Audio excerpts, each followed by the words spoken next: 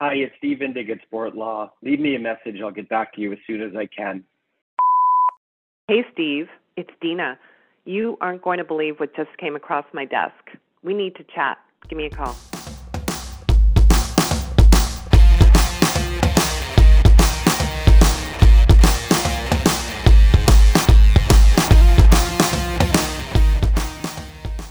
Today's podcast deals with potentially sensitive content that may be difficult for some. If that is true for you, remember that you can reach out to me or a certified mental health professional. We also have resources on our website and on griefunleashed.ca to support you. Welcome to the latest episode of Sportopia. We're so excited for our latest conversation about healthy human sport. Today, we're going to spend some time talking about one of Dina's deep passions, grief and loss, literacy in sport. Before we jump in today, what's coming across your desk this week, Steve? I love preparing for our Sportopia podcast, Dina, because it makes me think about what's going on and what we've been working on. And today I came up with the idea of talking about contracts. It's something that I was up early reviewing this morning, were several contracts for clients who needed them on a timely basis. And I just reminded me of the importance of what I like to call I call it the 90-10, but I think I should change it to the 99-1% rule, is that having your contracts reviewed in advance of execution is likely going to cause 1% of your problems rather than 99% of your problems. If it's something you've executed and then haven't had the ability to have it reviewed prior to execution. And things of importance are indemnification, insurance, termination clauses, confidentiality, use of personal information, all these different things. Sometimes we just gloss over. And it's really the important part. It's interesting that when I review a contract, I'm less concerned about the dollar amount or the payment terms, but more so, again, on those clauses that I just spoke about. So I really advocate for our customers and clients to review their agreements prior to execution. And that includes employment agreements as well. How about you, Dina? What's new with you? Hey, Steve. Yeah, thank you for that. It got me thinking about the importance of being proactive. When you were talking about, can we press pause as clients and help them really think through the implications of their contracts? So I'm grateful that you're doing that kind of proactive work. And what I would offer, what's coming across my desk is recently I did a keynote, and it's going to bridge to what we're doing here today, because it was an hour conversation around the importance of leading with values and understanding the complexity of what it means to live and compete and coach in today's VUCA world, volatile, uncertain, complex, and ambiguous. And while I was speaking, I was connecting to the audience, and I found myself getting emotional, big surprise, because I was tapping into a sense of loss that many of these volunteers, for this particular client, I would say that 95% of the people in the room were volunteer club owners, volunteer administrators and coaches. And for them, they were realizing and acknowledging that what got them into the sport that they so loved, it has changed dramatically. And I had them do a pause and check in, like, look to the left of you and to the right of you, who's not in the room? And they were able to acknowledge limitations like people of color were not in the room, and young people were not in the room. So there's this kind of collective loss that I was experiencing. And when I was able to pause and acknowledge that, and even, express some emotion, I had people come up to me after and say it was really refreshing to see someone, who wasn't polished on stage, who actually was tapping into something that everybody was feeling. So it's kind of a bridge to what we're talking about. That's really cool. Thanks for sharing that, Dina. As you know, what makes our partnership great is that we think differently, but we align in the mushy middle. And as you've heard me say on numerous occasions, I like to say you play at 30,000 feet and I play at 3,000 feet. So we're here today to talk about grief and loss. But come on, Dina, what does grief and loss have to do with sport? Well, how long do you have?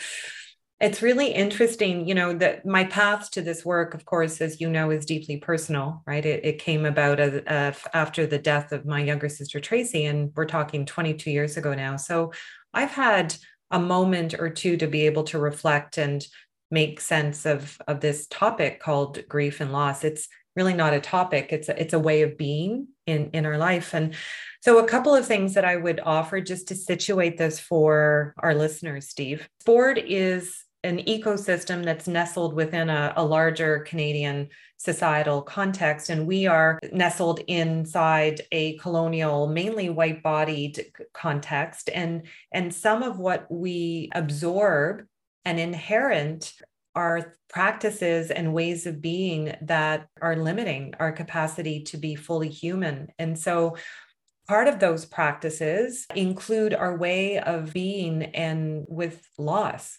I want you to imagine, Steve, have you ever broken a bone? I did, playing basketball, and I did finish the game. It was the first day of summer camp. And the doctor told me I needed a cast, which basically would ruin my summer. But he said, "Do you like your hand? You should put a cast on it, or we'll have to cut it off." Really? So you know what it's like, right? To break a bone, and the natural response when you break that bone is like, ouch. So loss is a severed attachment.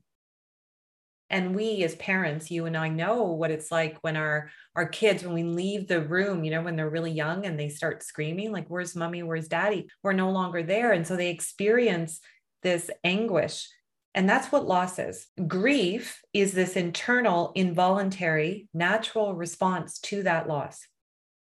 And so when we understand grief and then loss in that context, back to your beautiful question, what does this have to do with sport? In its construct, sport is designed to have winners, people who achieve the outcome, and losers. And every match, every game is contested using that kind of framework.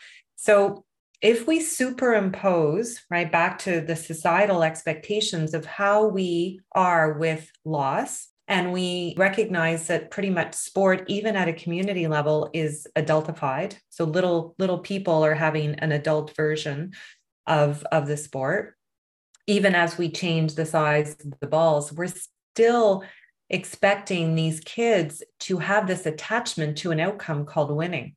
And when they don't win, children at different developmental ages will connect to that pain, that sense of loss, mirroring what they see on the faces and on the bodies of the people that are there to support them. So their parents and the coaches. And so we, as people who have an aversion to all things loss, we have to be really mindful that 95% of the people that are consuming sport are under the age of 18, right? Well, other than the weekend warriors like us. And so we have to really be cognizant of the fact that we are imposing ways of being and relationships with things like loss. And that can be soul destroying. How many people children drop off at the ages 13, 14, and 15 because they're not having fun anymore.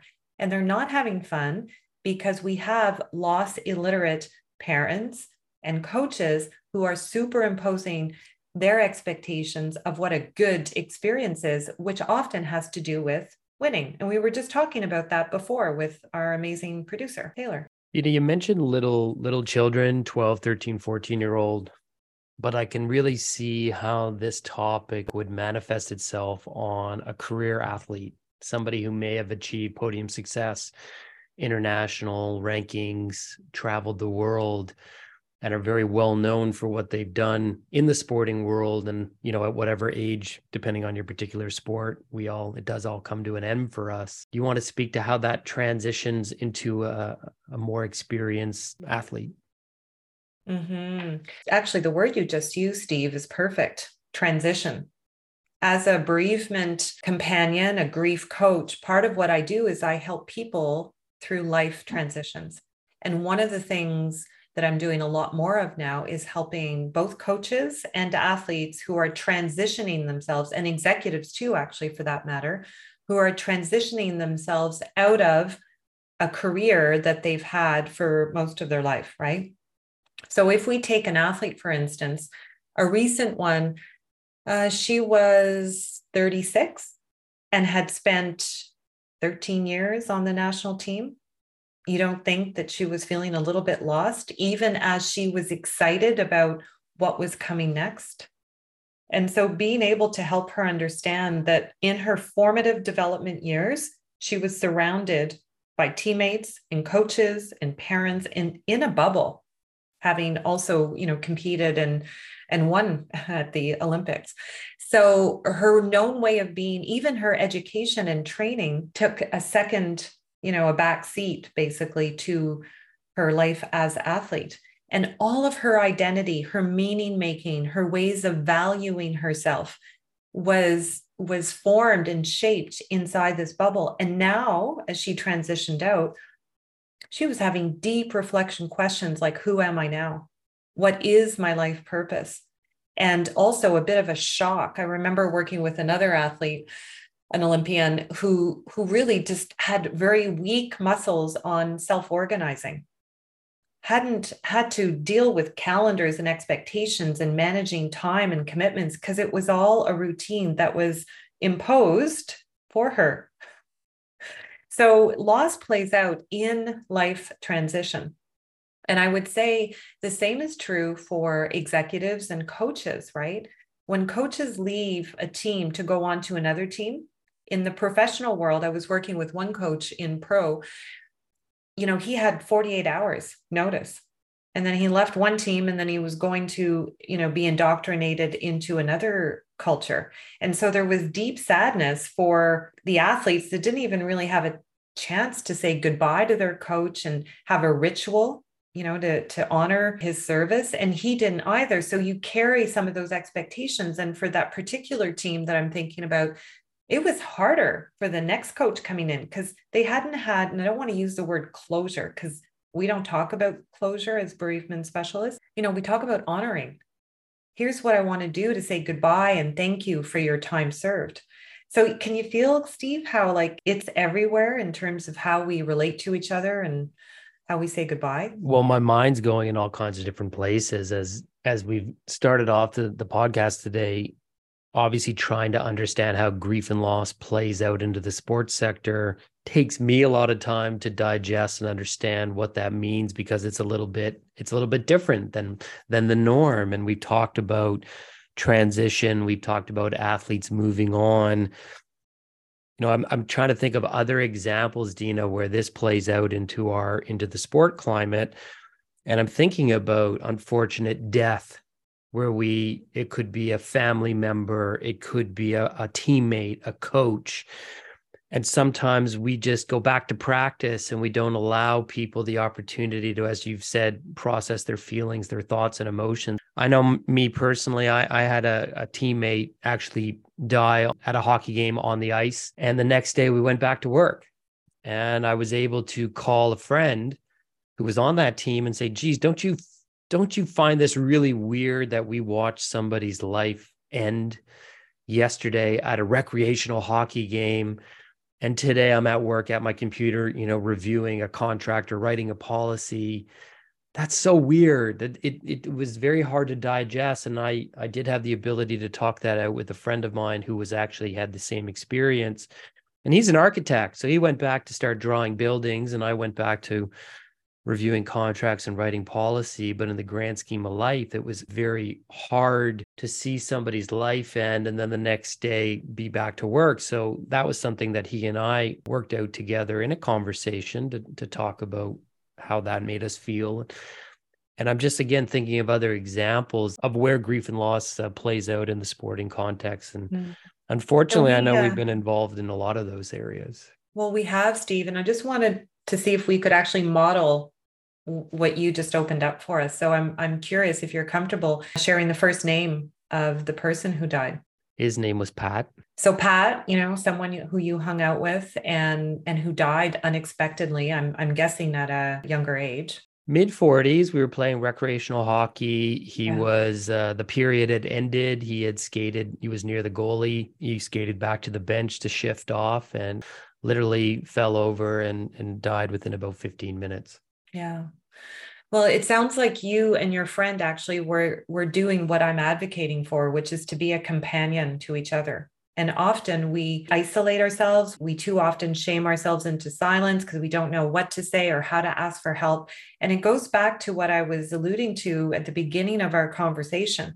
Generally, our society is grief and loss illiterate, and we're death phobic, as if not talking about it means it's not going to happen, right?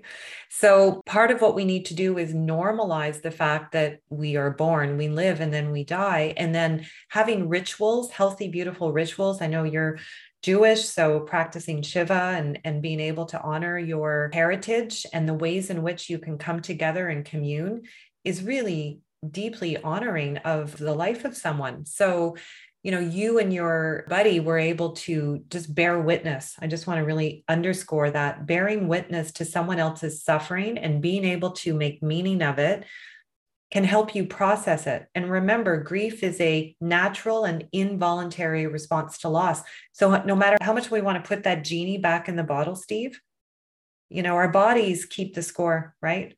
So our bodies are going to find ways to talk to us because much like childbirth, our bodies need to process this anguish that's alive for us because we have this severed attachment. And so as we work through this, it reminds me of some work we did with a client several years ago when a young athlete was shot in the Danforth. And our client called us in a panic, called you actually on a Sunday, and then you referred her to me. And my work as a bereavement specialist allowed me to actually seek out support, right? Because at the time I didn't have the trauma training that I now do. So worked with a trauma specialist, brought in some acute care for the teammates of the athlete. And then I was able to, use my experience to both accompany the leader who was really outside of her realm and zone of comfort, and then allow some really smart, strategic, and values-based decisions to be made, not in a rush or a panic, but to be really thoughtful and mindful and to think about the consequences. I'll give you one example. People rush to do a GoFundMe. Right after there's a traumatic experience or event, they often want to do something because that's what we do, right? So beyond bringing a lasagna, showing up to the funeral, what else can we do to make meaning and coherence of our world? Because what is happening, Steve, is we have this schema or this way of thinking in the world. And when someone like 9 years old gets shot in the Danforth, what are you thinking? If it can happen to her, it can happen to me or my children. And so all of a sudden, all the assumptions that we make about the world and what's right and true and good and fair dissolves. And in that moment, it creates so much disconnect and people then get scared, right?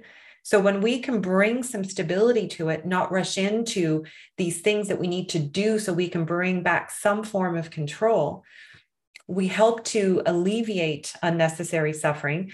And back to the example on the GoFundMe, I often say to clients, don't rush into it. First of all, the parents or the people closest to the person need to have agency. They need to be able to choose whether or not this is a good idea. Second of all, your rush to do something about this may actually not be a good idea in the long run. So I'm a believer in let some time, to heal some of these immediate acute wounds. Allow some time to so that there's a resting period.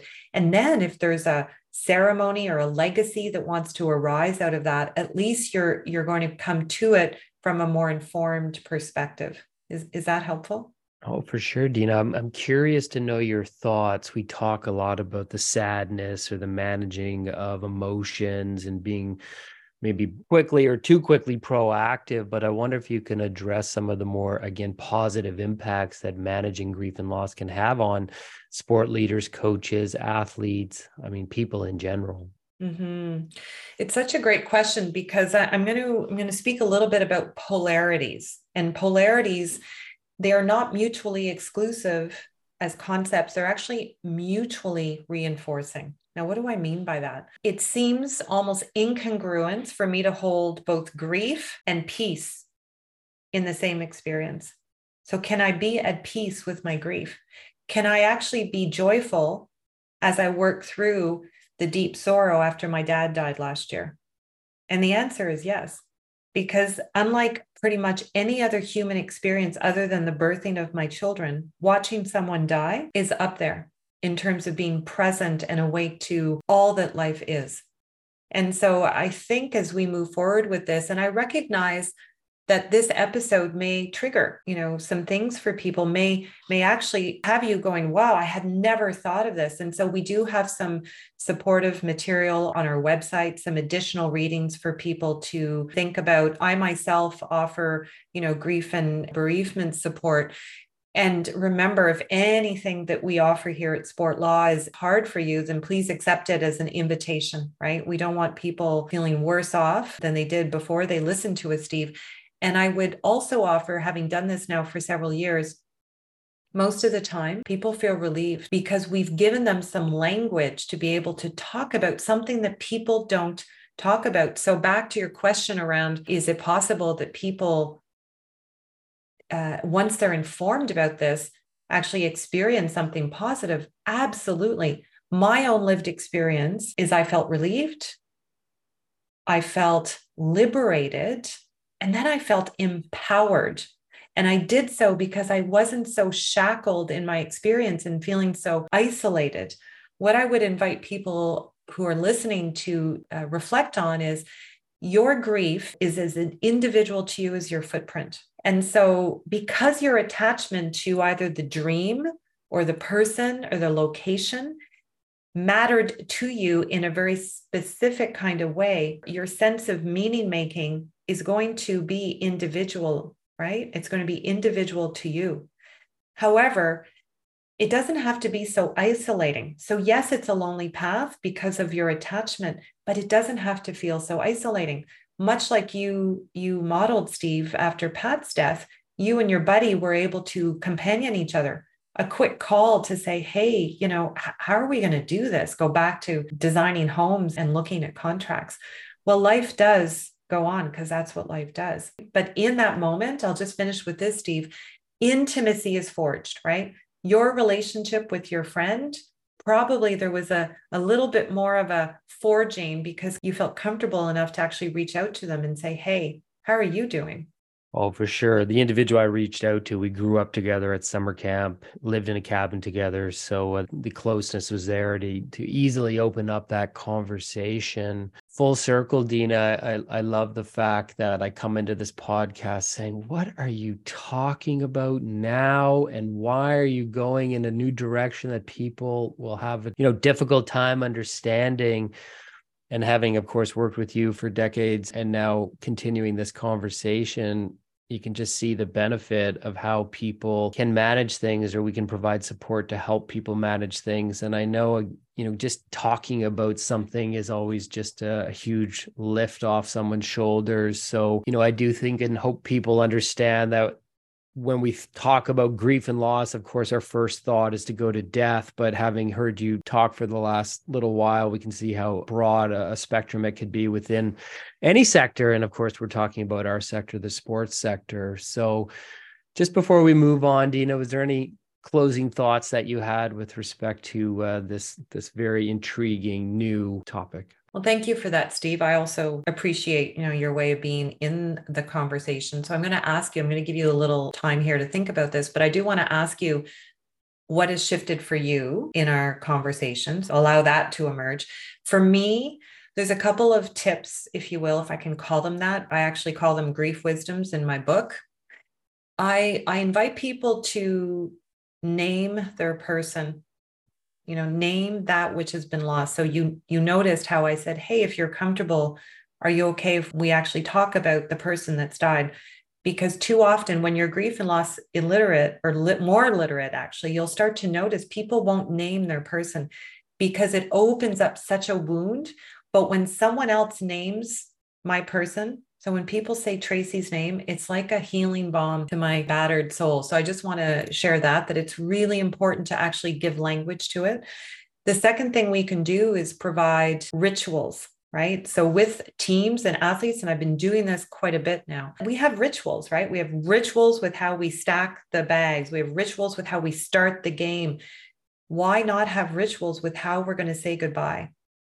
Can we start to practice a more grief and loss informed approach by how we support each other when life goes sideways, right? Because what we haven't talked about here, and this will be a whole other podcast, is coping styles, right? Everybody copes differently. Some people are more masculine, instrumental in their coping style, and some people are more feminine or more communal in their coping style. And there's a whole range in between.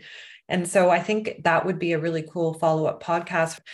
The third thing that I would hope for is I do think it would be amazing if we equipped our coaches with a little grief and loss literacy 101. And before people roll their eyes and say, are you kidding? They have to have all this certification and training and everything else. What I would offer is most of the athletes, again, are under the ages of 18, and children will grieve at their developmental age. Chances are, if you're a coach, you're going to have one of your athletes suffer through a death, right? Could be a grandparent, it could be a sibling or a parent. You want to be able to normalize that. Above and beyond that, though, we equip the coaches to really understand their relationship with this thing called loss.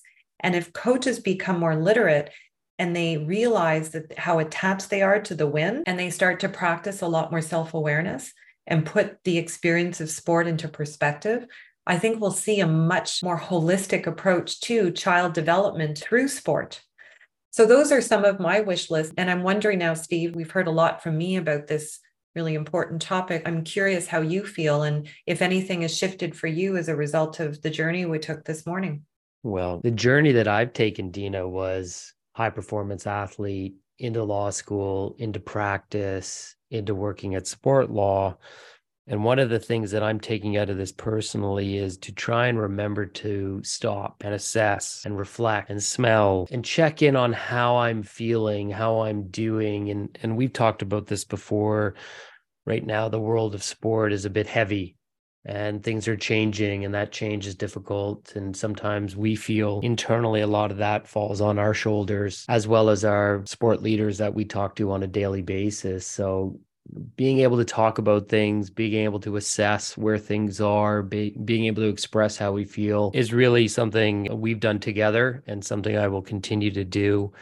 So I really see, again, not that grief and loss perspective of death that I think where we always go to first. It's the secondary part of what grief and loss means, and recognizing how we feel and are we dealing with it appropriately and giving ourselves an opportunity. So yes, I've been listening to you over the last little while, and as always, appreciate our time together to talk about everything and anything under the sun. We've linked a few blogs and learning opportunities in the episode notes below on how you can enhance your grief and loss literacy. Thank you so much to our listeners. We are so grateful to share our vision of Sportopia with you and to help elevate sport. As always, to have your say in Sportopia, you can email us at hello@sportlaw.ca or on social media at sportlawca to let us know what you want to hear about next. Thank you so much for listening. Take good care of yourself and stay tuned for the next episode.